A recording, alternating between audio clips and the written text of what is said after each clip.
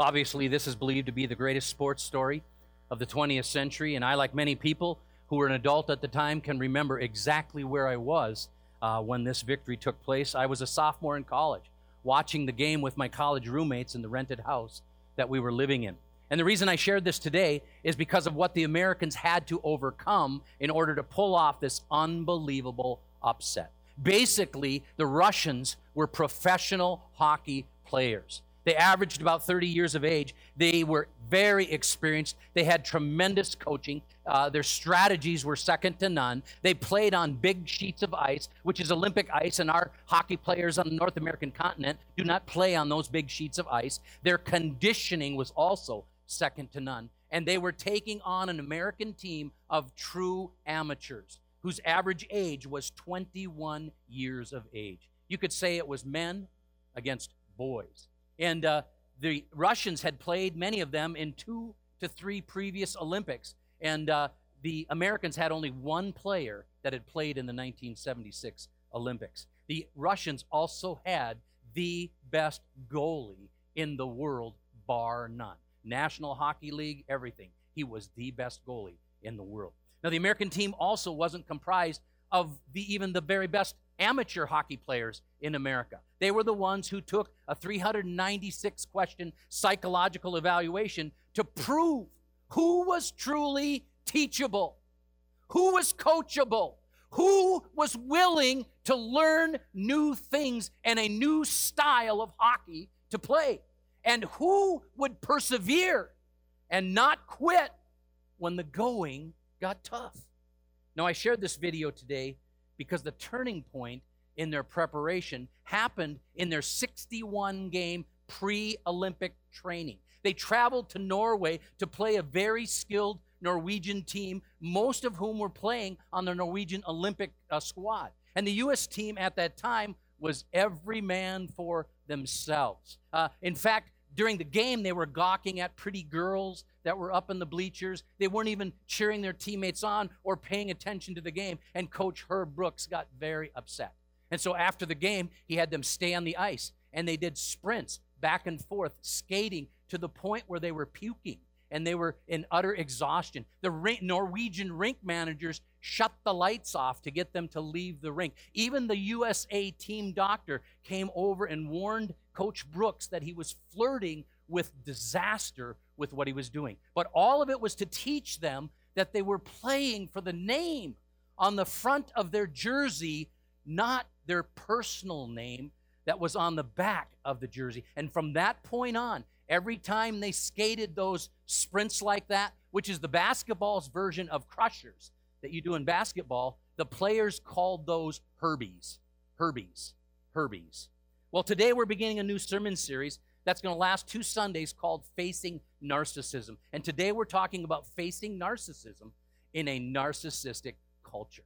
Narcissism means being self-absorbed. It means being excessively self-centered. And when the 1980 U.S. hockey team was playing for themselves, where every individual was for themselves, they were being beaten literally by every team they strapped the skates on and went out against. But when they became a team and started looking out for each other and playing a team game, well, you know the results. They went on and literally shocked the world by winning the Olympic gold medal. And by the way, after being destroyed in the pre-Olympic training game by the Norwegians 7-3 on that night, and then when they were doing their own thing, and then skating into the wee hours of the night, doing skating sprints to the point of total exhaustion, they came out the next night, played the same team, and crushed that Norwegian team. When they played together as a team, they crushed them 9-0. See, the price of self-absorption and of excessive self-centeredness is very high. And all of us have the seeds of narcissism within us. Selfishness, arrogance, denial, shame, blame. You know, where we prefer to blame others for our shortcomings, for our sins, instead of actually and truthfully examining ourselves, looking deeply within ourselves and at our sins, and then repenting of them. You know, we have 2 of our church lay leaders who have had an incredible ministry the last couple of decades with those that have addictions. addictions to alcohol, to drugs, and other various bad habits and hurts and hangups. And they call narcissism being addicted to yourself. Being addicted to yourself. Well, as a culture, America is an extremely narcissistic culture. So many today are simply out to get what they can get for themselves. There seems to be very little concern for one's fellow citizens or neighbors. So many feel so entitled, as if others owe them a certain quality and certain standard of life, regardless of their own merit, regardless of their own personal responsibility or their own work ethic. And one of the examples of this right now is the average activist that's out there. The average disruptor and violent demonstrator right now in many of our nation's cities, here's what it is a 26-year-old, college-educated, woke, white woman. And this is who's primarily pushing for the defunding of police in our nation. It's not the actual people who are living in many of these inner cities that are ravaged by crime and violence that's driving this narrative. It's the outsiders saying, we know how to save you. We're the enlightened ones. We know how to rescue you from what you're experiencing. You know, one of the many tragic stories out of the riots in Minneapolis 3 months ago that absolutely broke my heart was an Indigenous Peoples nonprofit organization that had spent countless years raising money, seeking donations, writing grants to purchase a building in Minneapolis and then remodel it and turn it into a Native American youth center. And when the riots started, they wrote on the front windows of their building, Native American Youth Center. And they had 8 of their Native American, youth center workers standing out front trying to deter the agitators and the rioters from doing any damage to their building, and they destroyed the building and burned it down anyway. Even though they were supposedly against racism and against any kind of police brutality and any kind of violence and all these things, the violence that they committed against that Native American group and the Native American Youth Center was extremely racist. Now, the lady who had spearheaded that fundraising and who had worked tirelessly for many years to create this Native American Youth Center, the very next day knelt in front of that center that was burned to the ground, crying her eyes out. And she kept saying over and over again, we tried to tell them we were on their side. We tried to tell them we were on their side. Folks, there is no being on the side of a narcissist, because one of the definitions of a narcissist is they lack empathy and are unable to see the pain of others. See, narcissists have an exaggerated sense of their own importance and believe their views and their ideas are the only right ones and are frankly beyond debate. Such people exaggerate their own importance, their own power, their own success, and their own brilliance. They think that somehow their love is an idealized love, and anyone else's is simply second rate. Well, we're talking today about facing narcissism in a narcissistic culture. And at its core, narcissism is the desire to be above everyone else. In Greek mythology, Narcissus was the one who was so in love with himself that when he saw his reflection in a pool of water, he couldn't stop staring at himself, to the point where he couldn't even leave. And he actually ended up starving himself to death. Of course, the moral of this mythological account is that the destruction that comes into people's lives when they get completely full of themselves. Interestingly, people who struggle with narcissism tend to become more likely to be involved in affairs. Sometimes multiple affairs, and sometimes several affairs at the same time. They also have a much higher rate of divorce, as well as problems with white-collar crime and crime in general. And narcissism is also the precursor to many forms of addiction and many forms of abuse, especially domestic abuse. People who struggle with narcissism have an exaggerated sense of their own importance, and they tend to exploit people to their own ends. They believe that they deserve special favors, a strong sense of entitlement, if you will. But they have no inclination whatsoever to return any favors to anyone. Often they come across as very charming, but the opposite is actually true. They can be quite mean. And if you try to correct them, get ready for the sky to fall.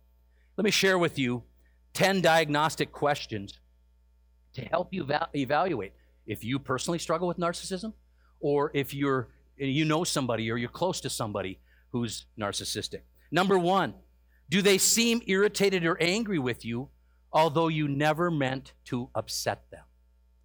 Second diagnostic question related to this first one, have you ever been confused by their anger? It's like, what? Where did that come from?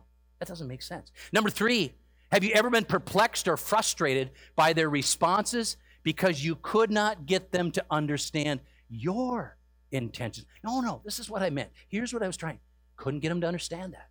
Number 4, has this person made you feel like you are mostly wrong and they are always right? Question 5, does this person minimize or deny wrongdoing or blame you, saying, well, I wouldn't have done this if you wouldn't have done that? Number 6, do you feel like you walk on eggshells around this person and you are careful to avoid conflict? Question 7, does this person ever call you bad names or put you down? Number 8, does this person ever try to define or explain your feelings, your opinions, your needs, or they're trying to tell you what you're thinking, what you're feeling, what you're experiencing? You ever run into people like that? Number 9, has this person ever acted jealous or possessive of you? And question number 10, have they ever tried to manipulate or intimidate you? See, the core of narcissism is this desire to be above everyone else. It's 100% focusing on oneself. And it's what Adam and Eve did in the Garden of Eden when the evil one tempted them. Remember, the evil one said to Eve, well, God didn't really say that you couldn't eat from any tree in the garden. And Eve says, well, just the one in the middle. Now, theologians are very good at portraying the original sin there as pride when Adam and Eve partook of the forbidden fruit. But please do not miss the narcissism that is there, the desire to be great, that desire to make themselves be more significant, to be, as the evil one said, like God. See, there are many examples of narcissism in the Bible.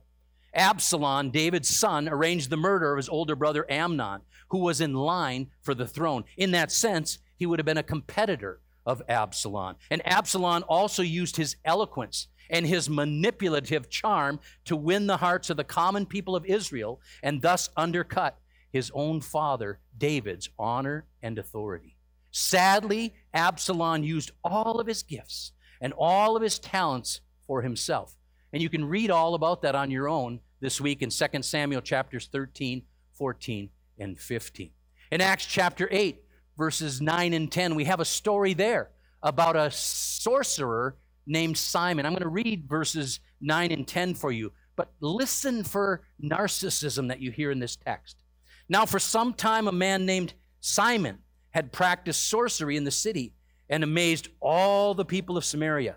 He boasted that he was someone great, and all the people, both high and low, gave him their attention and exclaimed, "This man is rightly called the great power of God." In our text for today, James chapter 4, I'm going to read for you verses 1 through 4. And in that passage, listen again for the emphasis that's about the individual and what the individual wants in life. What causes fights and quarrels among you? Don't they come from your desires that battle within you? Isn't that where it all comes from? You desire, but you do not have. So you kill, you covet, you cannot get what you want, so you quarrel and you fight. You do not have because you don't ask God. You're not going to the right source. And when you do ask, you do not receive because what? You ask with wrong motives, that you may spend what you get on your own pleasures, on yourself. Verse 4, you adulterous people, do you not know that friendship with the world means enmity against God? Therefore, anyone who chooses to be a friend of the world becomes an enemy of God. Friendship with the world and living and doing what the world is doing is not a good thing. It puts someone in an adversarial role with God. See, our culture is totally addicted to itself.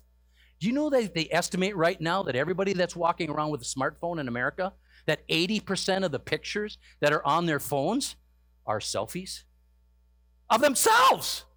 80% are selfies. If people need an expert advice in our culture, you know who they tend to go to first? They go to themselves. Or then they consult with their friends and acquaintances, all of whom usually agree with them anyway. And when most people in our culture walk past a mirror, they do a double take. Take a second look. And whenever people are part of a group picture, when they look at that picture, who do they look for first? They look for themselves. And if they look good in the picture, then the picture's okay. But if they don't look good, it doesn't matter. If everybody else in the picture looks really good, it's a bad picture because they didn't look good. See, many people in our culture are obsessed with themselves. They're thinking that they're better, that they're smarter, that they're better looking, that they're more deserving, or that they're the most competent person in the room. And overall, there is a lot of people in our society who are simply arrogant. And the classic sign of narcissism in our society is this entire victim status mantra. Contrast this to periods in our culture where it was all about what is best for our nation, or what's best for our state or our city or our community, our neighborhood. The group was more important than any one individual. The village, the tribe, the troop, the family, all meant something. Now, it's all about the individual. You know, life has become all about me in America. What is best for me and mine. And contrast this rugged Western individualism with other cultures in the world, like many Asian countries right now, where the honor of the nation and the honor of their fellow countrymen supersedes anything related to the individual. Now, we have a man in our church who had a younger brother when they were growing up who was an absolute rebel. His brother struggled in school. He had brushes with the law where they grew up in Chicago. He even took a few vehicles without their owner's permission and wrecked them in accidents and got in further trouble. He didn't really even complete high school, went into the military, got his GED. Meanwhile, the older brother excelled at school, graduated from a private college and went on and got a master's degree from that private college, and then went and earned a doctorate degree and had a very highly distinguished professional career. Both of them are retired right now. But this younger brother ended up finding the perfect job. He worked for Underwriters Laboratory in Northbrook, Illinois. That's the company UL approved, that tests all products to see if they're safe, if they do what the manufacturers or the engineers say they will do, if they're fireproof, all those kinds of things. And they even work in 46 different countries around the world. Well, guess which job this younger brother specialized in? Cracking safes. Engineers would design safes. And then he was allowed to go to a hardware store, get any tools or products that you can pick up from an average hardware store. And if the safe said 8 hours it would take to break into this safe, and of course they fireproof test them and all those things too. But if it took 8 hours to break into that safe, most of the time he could do it ahead of that. He loved his job. This was his dream job, cracking safes. Well, one time they went to Japan to do it. And these engineers had said that it'll take 4 hours to break into this safe. Well, him and his partner broke into that safe in 2.5 hours. And then they went to meet with the developers of the safe, and many of the engineers were there. They came into the room, and all of these Japanese engineers were standing with swords and knives to their chest. And And this man in our church's younger brother was all shook up. Don't hurt yourself. Don't hurt yourself. And then he gave them some recommendations and suggestions on how they could improve their product. Now, that's an extreme example of how people care so much about the honor of their company or the honor of their group or the honor of their people. But I share it with you today to contrast with America that's the very opposite extreme, where every person is out for themselves. Our society is where people are out to get attention for themselves. And in so doing, they will often use other people for their own benefits and using others to make themselves look and feel better. Now listen what the Apostle Paul said times would be like in the last days, or the end times, as he was telling the young pastor Timothy in 2 Timothy chapter 3, verses 1 through 5. But mark this, there will be terrible times in the last days. There's going to be horrible times. This is how bad it's going to be in the last days. People will be narcissistic. They will be lovers of themselves, lovers of money, boastful, proud, abusive, disobedient to their parents, ungrateful, unholy, without love, unforgiving, slanderous, without self-control, brutal, not lovers of the good, treacherous, rash, conceited, lovers of pleasure rather than lovers of God, having a form of godliness, but denying its power. And here's the recommendation. Actually, here's the command. Here's the direction. Have nothing to do with such people. See, friendship with this kind of world, with this kind of culture, never works out very well for the Christian. In fact, it usually ends very badly. If a person goes through life, like so many in America, only thinking about themselves, what does this say about all of their relationships? What does it say about their friends, their spouse, their children? And by the way, everybody who's close to a narcissist, they know exactly how self-absorbed and self-centered they truly are. And what is the impact? What does this self-centered individualism, what kind of impact does this have on a person's relationship with God? See, in such a lifestyle, there's no room for others, and there's no room for God. And I want you to understand something really important here today. The basis of narcissism is shame. The tip of the iceberg that we see above the waterline is narcissism. But the mammoth iceberg that's beneath the waterline is shame.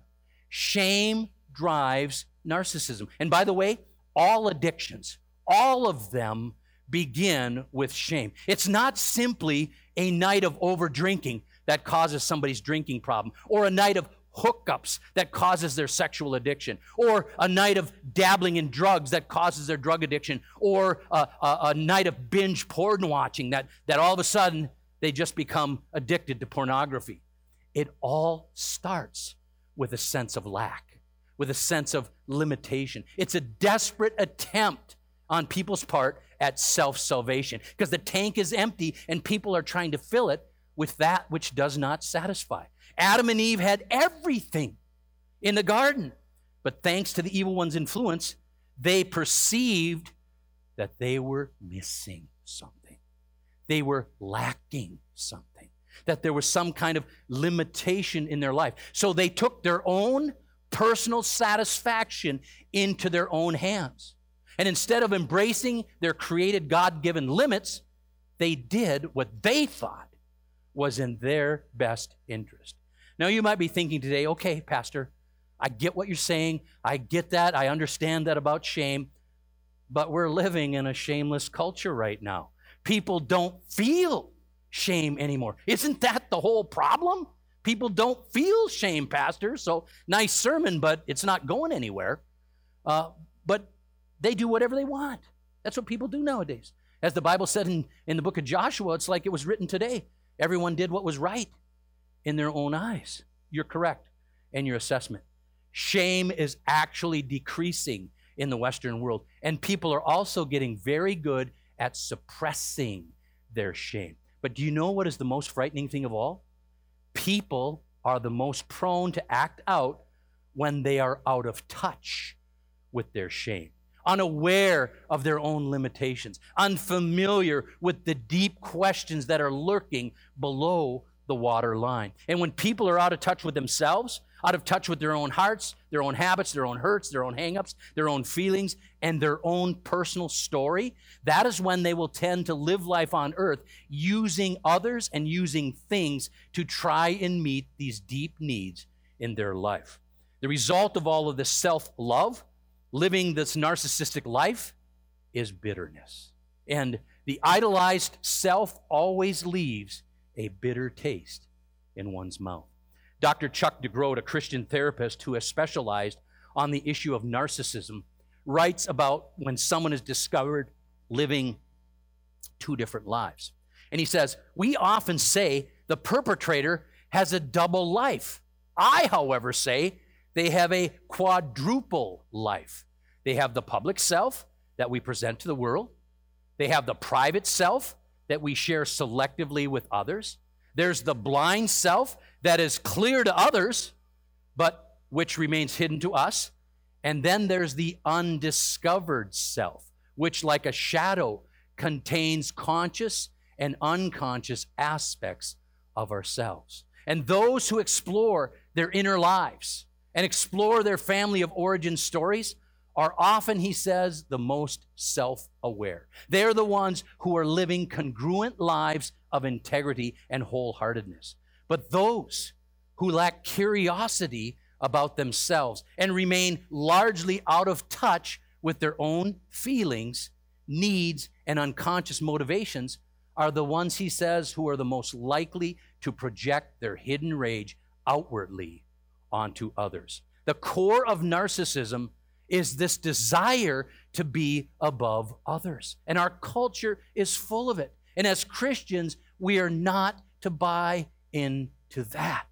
This is how we're to face narcissism in a narcissistic culture. Remember, it says, in the end times, mark this, the days are going to be so terrible. People will be lovers of themselves, have nothing to do with them. That doesn't mean we don't witness, doesn't mean we don't relate or try to encourage or help people along that way. It means that we do not adopt what they're doing. Like Romans, chapter 12, verse 12 says, do not be conformed to this world, but rather be transformed by the renewing of your mind, that you may test and prove what God's will is good, pleasing, and perfect will. We have to become self-aware so that we do not, in order to prevent any kind of self-absorption. And above all, we must learn to focus on how great God is and not on how great we want to be. Would you please join me in prayer? God our Father, we thank you for the opportunity to address an important subject in our society. Lord, we live in a free society. But when people have the levels of freedom that we enjoy and have enjoyed as a country, it's easy to take advantage of that. And along the way, take advantage of others. And God, our human nature, our fleshly nature, wants to exalt itself. It wants to be important and significant. And it goes all the way back to the fall, in the original sin in the Garden of Eden. So, God, we come by this very naturally. But Lord, having that basis and also living in the society we live in, it's so easy to get drawn into that when we have so much and so much opportunities.